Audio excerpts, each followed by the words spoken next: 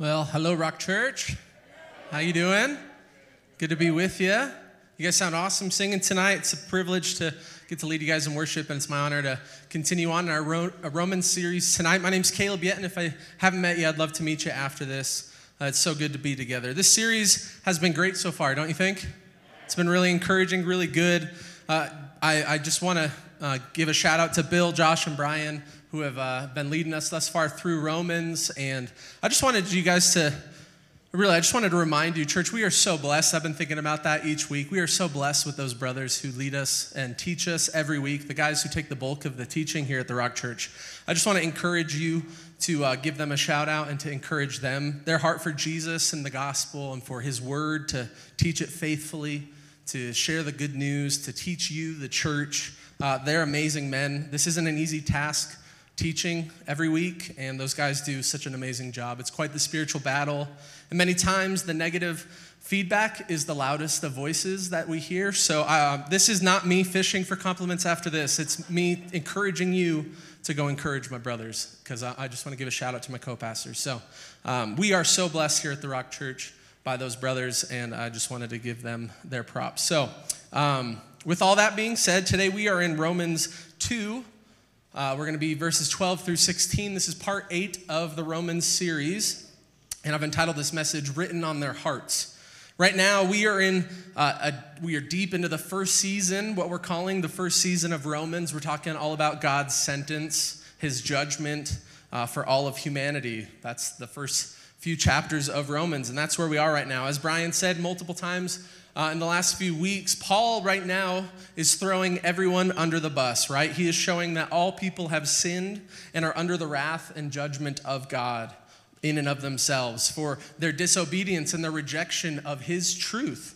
And each week it's been kind of like, well, I think maybe I've missed, like he hasn't got to me yet. Well, maybe this is your week that he gets to you and he throws you under the bus, because he's been doing that all along. Whether it's an immoral sinner, the self-righteous moral person, the religious hypocrite, right? The Jew or the Gentile, everyone is headed for judgment at the end of time. Let me ask you a real quick question. Who here is still sore from the spanking that Pastor Brian gave us last week, right? Like, man, I still feel that, right? I don't know about you, but I sure feel like he was talking right at me, right? And each of these messages is talking right at me. Does anybody else feel that way? Is it just me? Right? Like, oh yeah, you're the sinful, wicked person at heart. Oh yeah, ouch, that's me. Oh yeah, you're the self-righteous, judgmental person. Yeah, ouch, that's me, man. You're the judgmental hypocrite, right? Or this week he's talking more about the religious moralists, trusting in their own knowledge, right? Like, ouch, that's me. Or maybe you feel like, oh, I'm the Gentile, the non-religious who didn't know, and I'm trying to claim ignorance of truth. That's me too, right? Reading the beginning of Romans, it's like, Paul, thanks for bringing down the vibe of the party, man. Like, ouch, right? I thought church was supposed to make me feel better, and I just leave here going, man, I'm not a great person in and of myself. But though it hasn't been encouraging, super encouraging each week, that's kind of the point that Paul's getting at here, right? R.C. Sproul said it this way in his commentary of Romans. He said, before we get to the gospel, the good news of justification by faith alone, we must be brought kicking and screaming, if necessary, before the holy standard of God's law, so that we might be duly persuaded of our need for the gospel. And I would just say amen. That's the first few chapters of Romans. That's what Paul's getting at. He wants all people to know that they desperately need a Savior to save them. Today, Paul, in our verses, will further that argument of how all people, Jew and Gentile, are under God's judgment. So we're going to read Romans 2, 12 through 16, and then we'll pray. We'll read all the verses here. For all who have sinned without the law will also perish without the law. All who have sinned under the law will be judged by the law. For it is not the hearers of the law who are righteous before God, but the doers of the law who will be justified. For when Gentiles who do not have the law by nature do what the law requires, they are a law to themselves, even though they do not have the law. They show that the work of the law is written on their hearts, while their conscience also bears witness and their conflicting thoughts accuse or even excuse them. On that day, when according to my gospel, God judges the secrets of men by Christ Jesus. It's really light this week, so we'll pray. Ask for God's help. God, we love you. Again, thank you for your goodness to us. Thank you for a chance to sing to you. Thank you for a chance to be together, Lord. We just want your best tonight. We ask that you would speak to us. I pray that my words would fall flat and your words would go forth, your truth, your spirit, your word. Jesus, we need you. That's what this whole book is about. That's what all of these messages are about, that we need you, Jesus. So we just ask for you to come in power tonight. We commit all of this to you. Teach us now. Pray that in your name. Amen. Church, let me ask you a question. Have you ever had the thought or been asked this type of question by someone who's opposed to Christianity? How is it fair for someone who has never been told about the Bible or about Jesus? How is it fair for them to be judged for their sin? Have you heard that question? Have you thought that question? We've probably all heard it. We've probably all asked it to ourselves. Well, that is what Paul addresses here in verse 12. That's what we're going to read together. And it's our first big idea, is that God is perfectly impartial in his judgment. Impartial means he shows no favoritism. He is fair. He is just. He is right. God is perfectly impartial in his judgment. I also included on this slide verse 11, which we looked at last week, because it ties in so well to 11 and 12 tie together so well. It says, God shows no partiality, for all who have sinned without the law will also perish without the law, and all who have sinned under the law will be judged by the law. So we need to understand this. God is perfectly impartial, objective, equitable, fair, and just to judge all people who have ever lived. The Jews who grew up under the law of Moses, knowing the scriptures, hearing the teachings of God, and also the Gentiles who have never heard a single word of God's law spoken in their entire life. God will judge each of them fairly, equitably, impartially, according to their actions, regardless of if they knew the law or not. We see this in Romans 2:6, that God will judge our actions, what we do. He will judge everyone according to what they have done in Romans 2:6. Also, Colossians 3:25 says, for the one who does wrong will receive the consequences of the wrong, which he has done, and that without partiality. So sin is sin. We need to understand this. There is no partiality in sin and its consequences. It doesn't matter who you are, how you grew up, what you heard, what you didn't hear. Sin is sin under the law, and sin is still sin when there is no law that has been spoken. Sin entered the world long before the law of Moses was given to Moses and Israel. When Adam and Eve sinned, right away, death and destruction and judgment began according to their rebellion. Not according to the law, because that had not even come to be yet, right? The law of Moses. Sin is a rejection of God's perfect standard. It is a rejection of his lordship. It's a rejection of his way. With or without the law, that is sin. So God is fair to judge everyone. He will judge the Jews according to the law, and also to the Gentiles who have not heard the law. They will perish and be judged without the law. It's fair. It's equal. He doesn't hold the Gentile to the law, but he holds them, even without the law, he holds them guilty of sin. Many scholars call this the judgment according to the light that was given, or the light that was revealed to each person. He judges accordingly. God has been this way for all of history.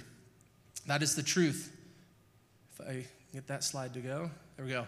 He's been this way through all of history, fair and impartial in his judgment. Through Moses, God brought the law to Israel, and he will judge Israel according to the law. Through Jonah, God revealed himself to Nineveh. God called them to repent, not to follow the law, but to repent and to acknowledge him. And he will judge them. He did judge them according to what was revealed to them through Noah. To those who lived in ancient China, who never heard about God's decrees, he will judge them according to his revelation to them through creation and their God-given conscience. We'll look at that more in a bit. Today, though, he is the same. He is fair and impartial in his judgment. To those who grew up in church, hearing about God's word, going to Sunday school, hearing the gospel, knowing God's goodness and call to repentance and faith in Jesus, he will judge those people according to the revelation given to them.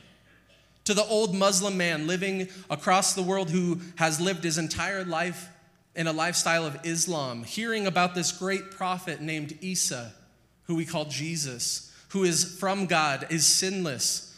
If that old man does not pursue that Isa, that man who is perfect, and reject the false things that are in his religion, if he does not pursue what is revealed to him and pursue justification and salvation through grace alone, through faith alone, in Christ alone, God will judge that man according to the revelation he was given. And to the untouched tribes that we have today living on islands or in the middle of the rainforest who have never heard the name of Jesus, don't know what the Bible is, God will judge them according to his revelation through creation and their own God-given conscience. Ignorance of God's law and his standard is not enough of an argument, right? To say, well, I didn't know.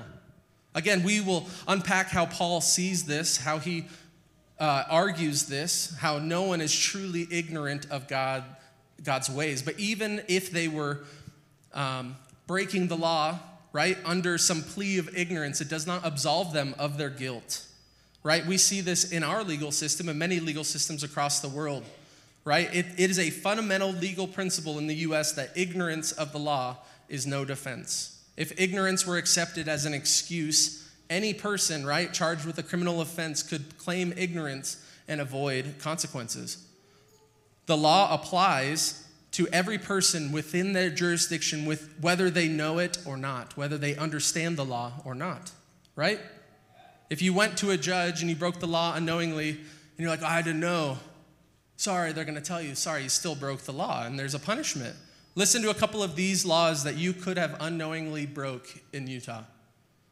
Within the city limits of Provo, you are not allowed to throw snowballs under the throwing missiles section of the Provo Code.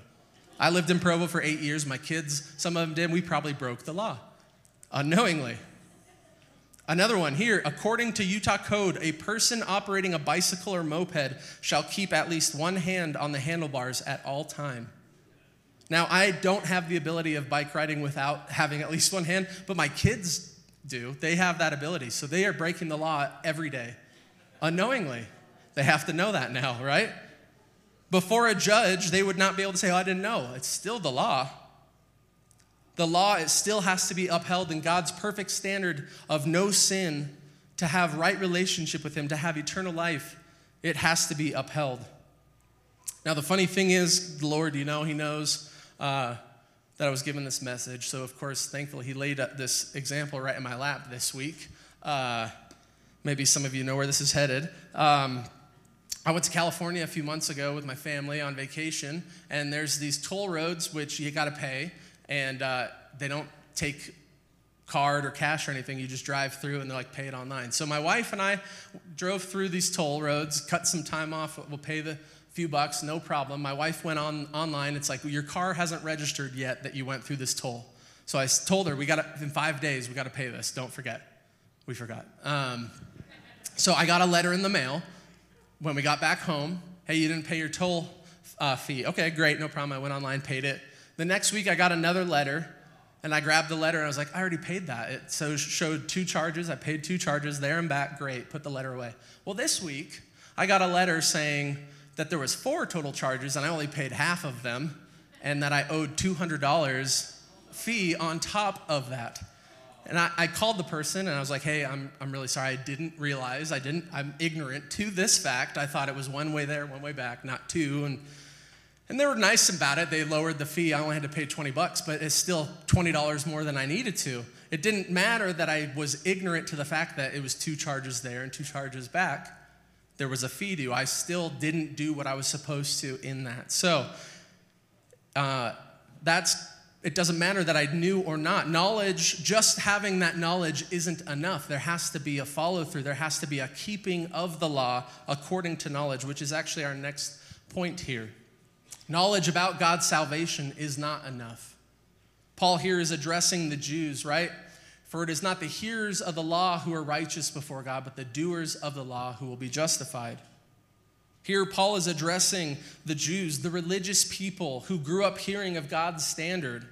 Paul says, knowing the law wasn't enough because he knows the Jews didn't keep the law perfectly. He knows he didn't keep the law perfectly, right? Just hearing about it, just knowing the scriptures, just being under the idea that you know the scriptures is not enough. For me, in my example with the toll roads, it doesn't matter that I knew that the toll had to be paid. I didn't pay it, right? And so there was a consequence. There was a fee. There was more money that I had to pay there. John Murray says this: the burden of this verse is that not the hearers or mere possessors of the law will be justified before God, but that in terms of the law, the criterion is doing, not hearing. Paul knew exactly who he was writing to in this verse, right? He knew the Jewish people. He was one himself. He was a Pharisee. He was a leader of the Jews at one point. He knew exactly what the Jewish people were trusting in. He knew that they would be saying things like, well, I'm good. I'm a Jew, right? I'm one of God's chosen people. He chose us. We have the law of Moses. We're good. Those Gentiles, they're screwed because they don't have the law, but we're good. We know what God wants. Jesus spoke directly to the Jewish people in John 8, basically saying, right, that they should not assume that they are truly free people just because they were part of Israel. And they responded to Jesus in this way. In John 8, they answered Jesus, "We are offspring of Abraham and have never been enslaved to anyone. How is it that you say you will become free?" And Jesus answered them, "Truly, truly, I say to you, everyone who practices sin is a slave to sin." So you see that's the mentality that Paul is speaking to these religious people. He knows that they rest on the fact that they know the scripture. They've heard the scripture. They know what they're supposed to do, but they don't do it, right? Even if they're truly not doing it, they're trusting in hearing the law. Paul is speaking from example here. For about half of his life, he was under the law, trying to do everything by the law. Pharisees not believing in Jesus, right? He was under the impression that knowing the law was enough. He was one of the most committed Pharisees ever. He would have presumed on God's grace and mercy for Israel to get a free pass because they had the law, not that they did it. He would have looked at the Gentiles and said, "There's no chance for you. I'm good. I have God's law." But Paul came to understand that that was not enough. Because he understood in his heart of hearts, he knew he had not kept the law perfectly. He knew his people had not kept the law perfectly, and he was under God's judgment. He knew that that was the standard. So Paul knows what he is saying here in Romans 2. It's not just in knowing the law, but in keeping the law perfectly that someone is justified. Maybe you're here today. Maybe you think like Paul did at first, right? Or the Jewish people did. You think, hey, I grew up at church. I grew up knowing the Bible. I heard the Bible all the time. I know what is right. I know what's wrong. I know the 10 Commandments, right? I've memorized verses in Sunday school. I've always been a Christian. I was baptized as a young child, right? Well, have you lived it? Do you live it? Has it changed anything? Have you never sinned? Have you lived under God's standard perfectly? It is not the hearers of the law who are righteous. It is not enough just to go to church and know about Jesus. Do you know him? Do you have a relationship with him? Have you trusted in him? Have you truly repented and made him your Lord? Have you given your life to him? Has he changed you? Listen to this and see if it doesn't give you pause to assess in our own hearts if we have truly trusted in his work alone, or are we fooling ourselves? Matthew 5, Jesus talking, he says, "Not everyone who says to me, 'Lord, Lord,' will enter the kingdom of heaven, but the one who does the will of my Father who is in heaven. On that day, many will say to me, 'Lord, Lord, did we not prophesy in your name and cast out demons in your name and do many mighty works in your name?' And then I will declare to them, 'I never knew you. Depart from me, you workers of lawlessness.'" We need to understand, church, knowledge of the Bible, knowing who Jesus is, knowing his plan for salvation, knowing his standard is not enough. Calling yourself a Christian is not enough. Trying to live the lifestyle isn't enough. Many who have done that will be told, "I never knew you," on Judgment Day. Are you trusting in Jesus' work alone? Again, back in Romans 2, Paul is doing his best to peel back all the ways. Sorry, I shouldn't have put that one up yet. He's trying to peel back all of the ways that we are trusting in anything, anyone, any hope, any work other than Jesus. That is the point of Romans chapter 2. He's trying to just keep poking at all of us to show us that we are not good enough. We have no hope apart from Jesus. That's what makes the good news of Jesus actually so good. What Steele shared, right? That Jesus, in his mercy, in his grace, has saved us, has given us a way of salvation. That's why it is good, because we are so desperate and lost without him. We are doomed on our own. Any attempt we have to feel good about ourselves, our knowledge, our upbringing, or anything like that is just misguided trust.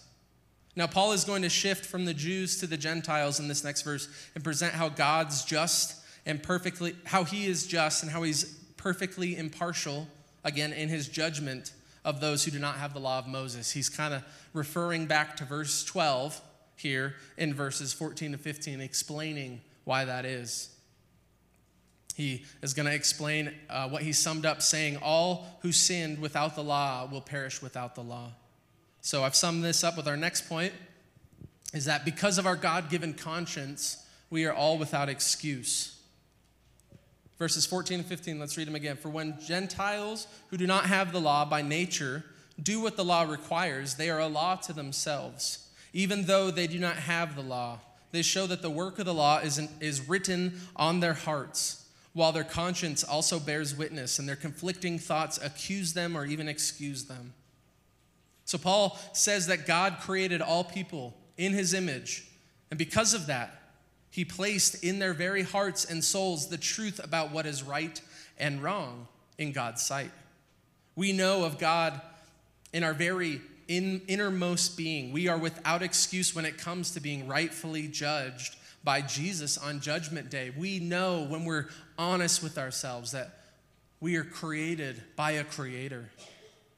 John Piper said this: every human being in the world has an inborn knowledge of God and his law.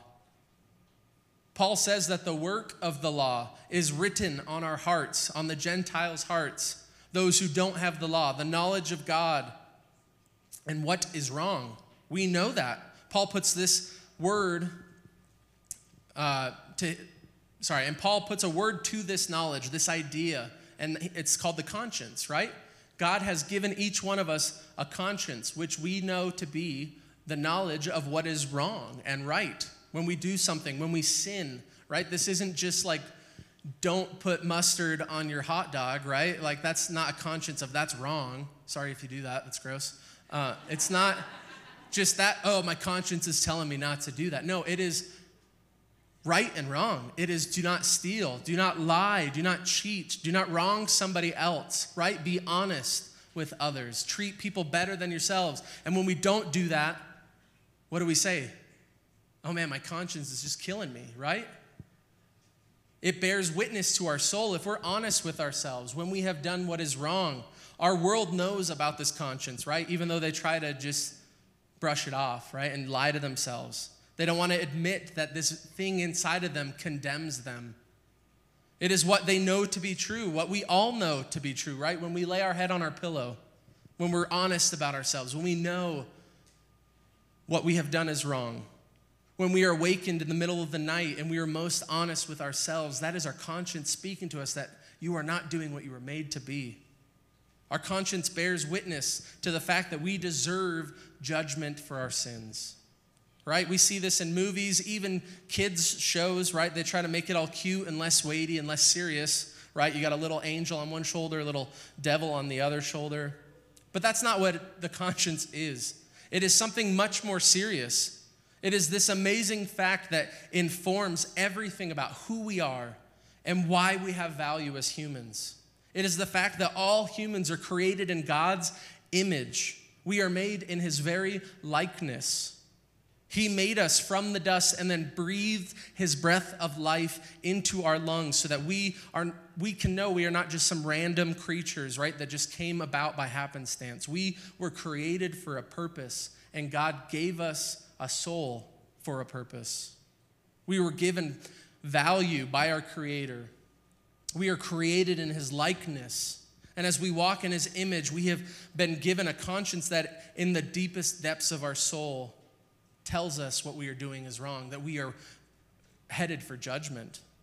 We know deep down what is contrary to God's nature and God's law. That's why right away Adam and Eve tried to hide, right? After they sinned, they wanted to cover themselves. They didn't want God to see because they knew they were wrong. No one had to tell them that they were wrong. They knew it. That is why Cain hid after killing Abel. That's why David tried to cover up his adultery, right? Why Peter ran away ashamed because of his denial of Jesus. All people have a conscience, and of course, our conscience, we can sear it, we can damage it, we can ignore it and no longer heed to it, its warnings, but it's still there. It's God-given, and we are without excuse. The work of the law is written on our hearts to bear witness to our works and our sins. Even from the earliest ages, right? We know this. If you have little kids or you've been around little kids, you know, man, sin is just deep in their hearts and they know what's wrong, even at a young age, right? No one has to tell a child to wait for mom to look away to sneak a cookie, right? No one has to tell a child to check that the coast is clear before they steal their brother's toy, right? No one has to tell a child to look around, make sure no one saw that I broke that thing, right? And just leave it, right? They know in their heart of hearts that that's wrong. They are wrong before a holy God. You and I are wrong before a holy God in and of ourselves. In verse 14, it also says that some Gentiles by nature do what the law requires, meaning that even without the law, because we were made in God's image, in his likeness, we are capable of doing the right thing at times, imperfectly as we may, right? To do what the law requires. What is that? What does the law require? What's the point of the law? It's to love God and love people, right? To teach us how to honor our Creator and how to be kind to others, how to love them. We know that being selfless and just and equitable is right, and we know that when that doesn't happen, it is wrong. That's why the world cries out when they see something evil so many times, right? When they see oppression, right? When they see murder and lying and stealing and abuse, right? And so many people, they know adultery is wrong. That's why so many of those things have been universally abhorrent for most all people. All those things go against the very nature of God and his law that was written on our hearts and our souls. All of this further builds, right, what Paul said in Romans 1, right, about creation. Josh talked about this a few weeks ago, that all people are without excuse because of our conscience. We see that in Romans 2, and what Josh talked about in Romans 1, right? Just to remind us, this is what it says: "For the wrath of God is revealed from heaven against all ungodliness and unrighteousness of men, who by their unrighteousness suppress the truth." We suppress our conscience, the truth that we know that we're created in God's image. For what can be known about God is plain to them, because God has shown it to them. For his invisible attributes, namely his eternal power and divine nature, have been clearly perceived ever since the creation of the world in the things that have been made. So they are without excuse. We are without excuse. God has revealed himself in everything we see around us and in us. Our conscience bears witness. God is just and right and perfectly impartial in judging man according to their conscience and how it attests to what they should have been. Now, before we unpack the final verse for this week, verse 16, I want to go on a quick little tangent from two words that we're going to see in verse 16, if those stood out to you. If you remember, Paul said the words, "my gospel," right? What does that mean? Some people get freaked out by that. Rather than saying God's gospel or the gospel of Jesus, this time Paul says, "my gospel." Many times in Paul's writings, Paul says the phrase, "my gospel." In Romans, he'll say it again. He also, numerous times in his writing, in the book of Romans as well, the letter to the Romans, he says the gospel of God. He says that in the very first verse of this letter. In that verse, Paul said he was called to be an apostle, a sent one, right? Josh told us that. We are a sent one for the gospel of God. That's what Paul was. So is this God's gospel or Paul's gospel? We know, we need to understand that it is God's gospel, but Paul sees so clearly that he was given this message by God. He was commissioned by Jesus to spread this good news That's what gospel means, right? Good news. It was his good news to share. It was the good news that had been given to him, right? We see that in 1 Timothy, in accordance with the gospel of the glory of the blessed God, with which I have been entrusted. Paul knows it is the good news of his life, right? Given to him by Jesus. It is Paul's message to share with the world. So he says, it is my good news to tell you. Christian, do you know that you have been commissioned by God with the gospel? You have been given a message, given good news to change your life and to go share with others. In Matthew 28, Jesus tells believers to go, make disciples, all nations, share with them the good news, teach them God's teachings, baptize them. So do you see the gospel as entrusted to you? Does your life show that the gospel is your good news to live? Is that the truth that has changed you and directed every part of your life, every big decision you make? The career you have, where you live, how your family spends its time, what you do with your hobbies, what you don't do? Or is it just something that you just kind of tack on the end of your day? Is it just something you live and you share when you have time? Just something to think about there for each one of us. Does it change the way we live? Now let's move on to our final point, and it's a sobering one. It's this: Jesus will perfectly judge every sin, known and unknown. Romans 2:16 says, on that day when, according to my gospel, God judges the secrets of men by Christ Jesus. So let's address one thing here real quickly. At the beginning of this main point. Some might say, you might have heard it, you might have said it, you might believe it yourself. Jesus doesn't judge me. Jesus loves me. He loves the world. He doesn't judge anyone. He would never judge anyone. You should be more like Jesus and not judge people. Well, he will. He is the one who will exact judgment on the world, on all people. We see this in John 5. Jesus said this, for as the Father has life in himself, so he has granted the Son also to have life in himself. He has given him authority to judge because he is the Son of Man. Do not be amazed at this, for a time is coming when all who are in their graves will hear his voice and come out. Those who have done what is good will rise to live, and those who have done what is evil will rise to be condemned. By myself I can do nothing. I judge only as I hear. My judgment is just, for I seek not to please myself, but him who sent me. Yes, Jesus loves the world, and he will perfectly judge the world. He loves you, and he will judge you. You will stand before him as judge and give an account for your life. You and I will do that. All of us, every person, we will have to give an account for what we have done. Jesus will perfectly judge sin, every known sin, every unknown sin, everything we think we have been able to hide from others. It is not hidden from Jesus. And he will judge that. He will bring all things that are hidden in darkness out into the light. And that is not just our actions and our words, but also our hearts and our thoughts and our intentions and our motives and our emotions and our secret thoughts or secret words or our secret desires.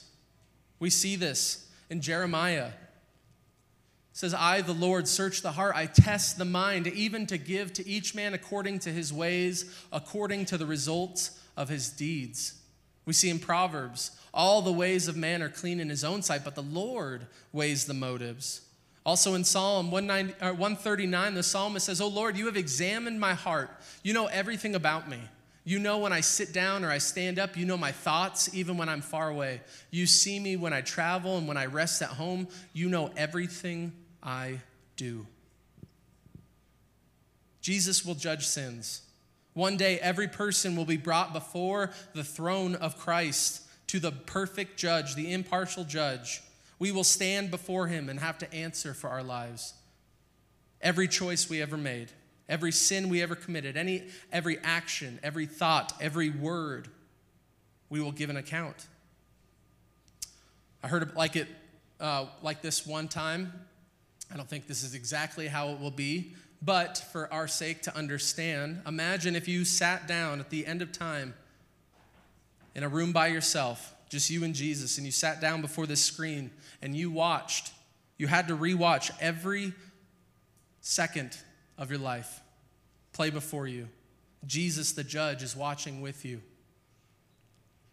And he will say, what about that? What happened then? What were you thinking then? Right?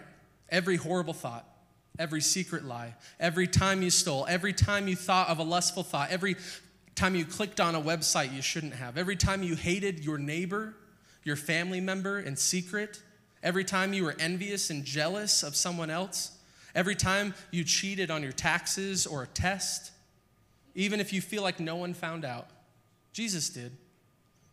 And we'll have to watch all of this play out.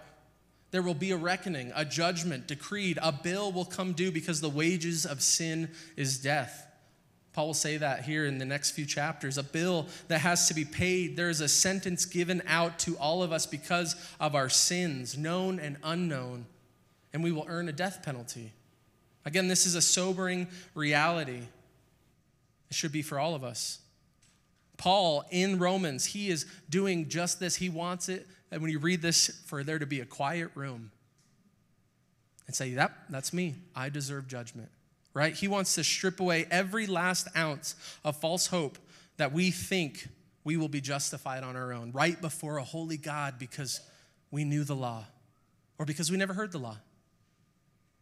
We all, in and of ourselves, earn judgment for our sin before the perfect, just judge. But that's not the end of the story. And we're going to get amazing news here in the rest of Romans that just we can throw ourselves on the mercy and the grace of Jesus. He is the judge, but he is also the Savior who loves us and died for us. As we continue in Romans, when we come to chapter 3 in a couple weeks, we will see that though everyone will face judgment for their sins, there is a good news, a gospel, God's gospel, Paul's gospel, right? That says Jesus has paid the bill for you on the cross already. And it will only be through grace, through faith in Jesus that we can be justified. To bring this to hopefully a more hopeful ending for us as we leave. As I studied for this, I kept having the story of the prodigal son pop in my head. You've heard this story, right, of a young man who wanted his inheritance early, wanted to reject his father's good grace, to not live under it anymore. He demanded it of his father, and he went and blew it all of his inheritance on partying and fleshly desires, knowing what his father would want of him. He went and sinned and blew it all.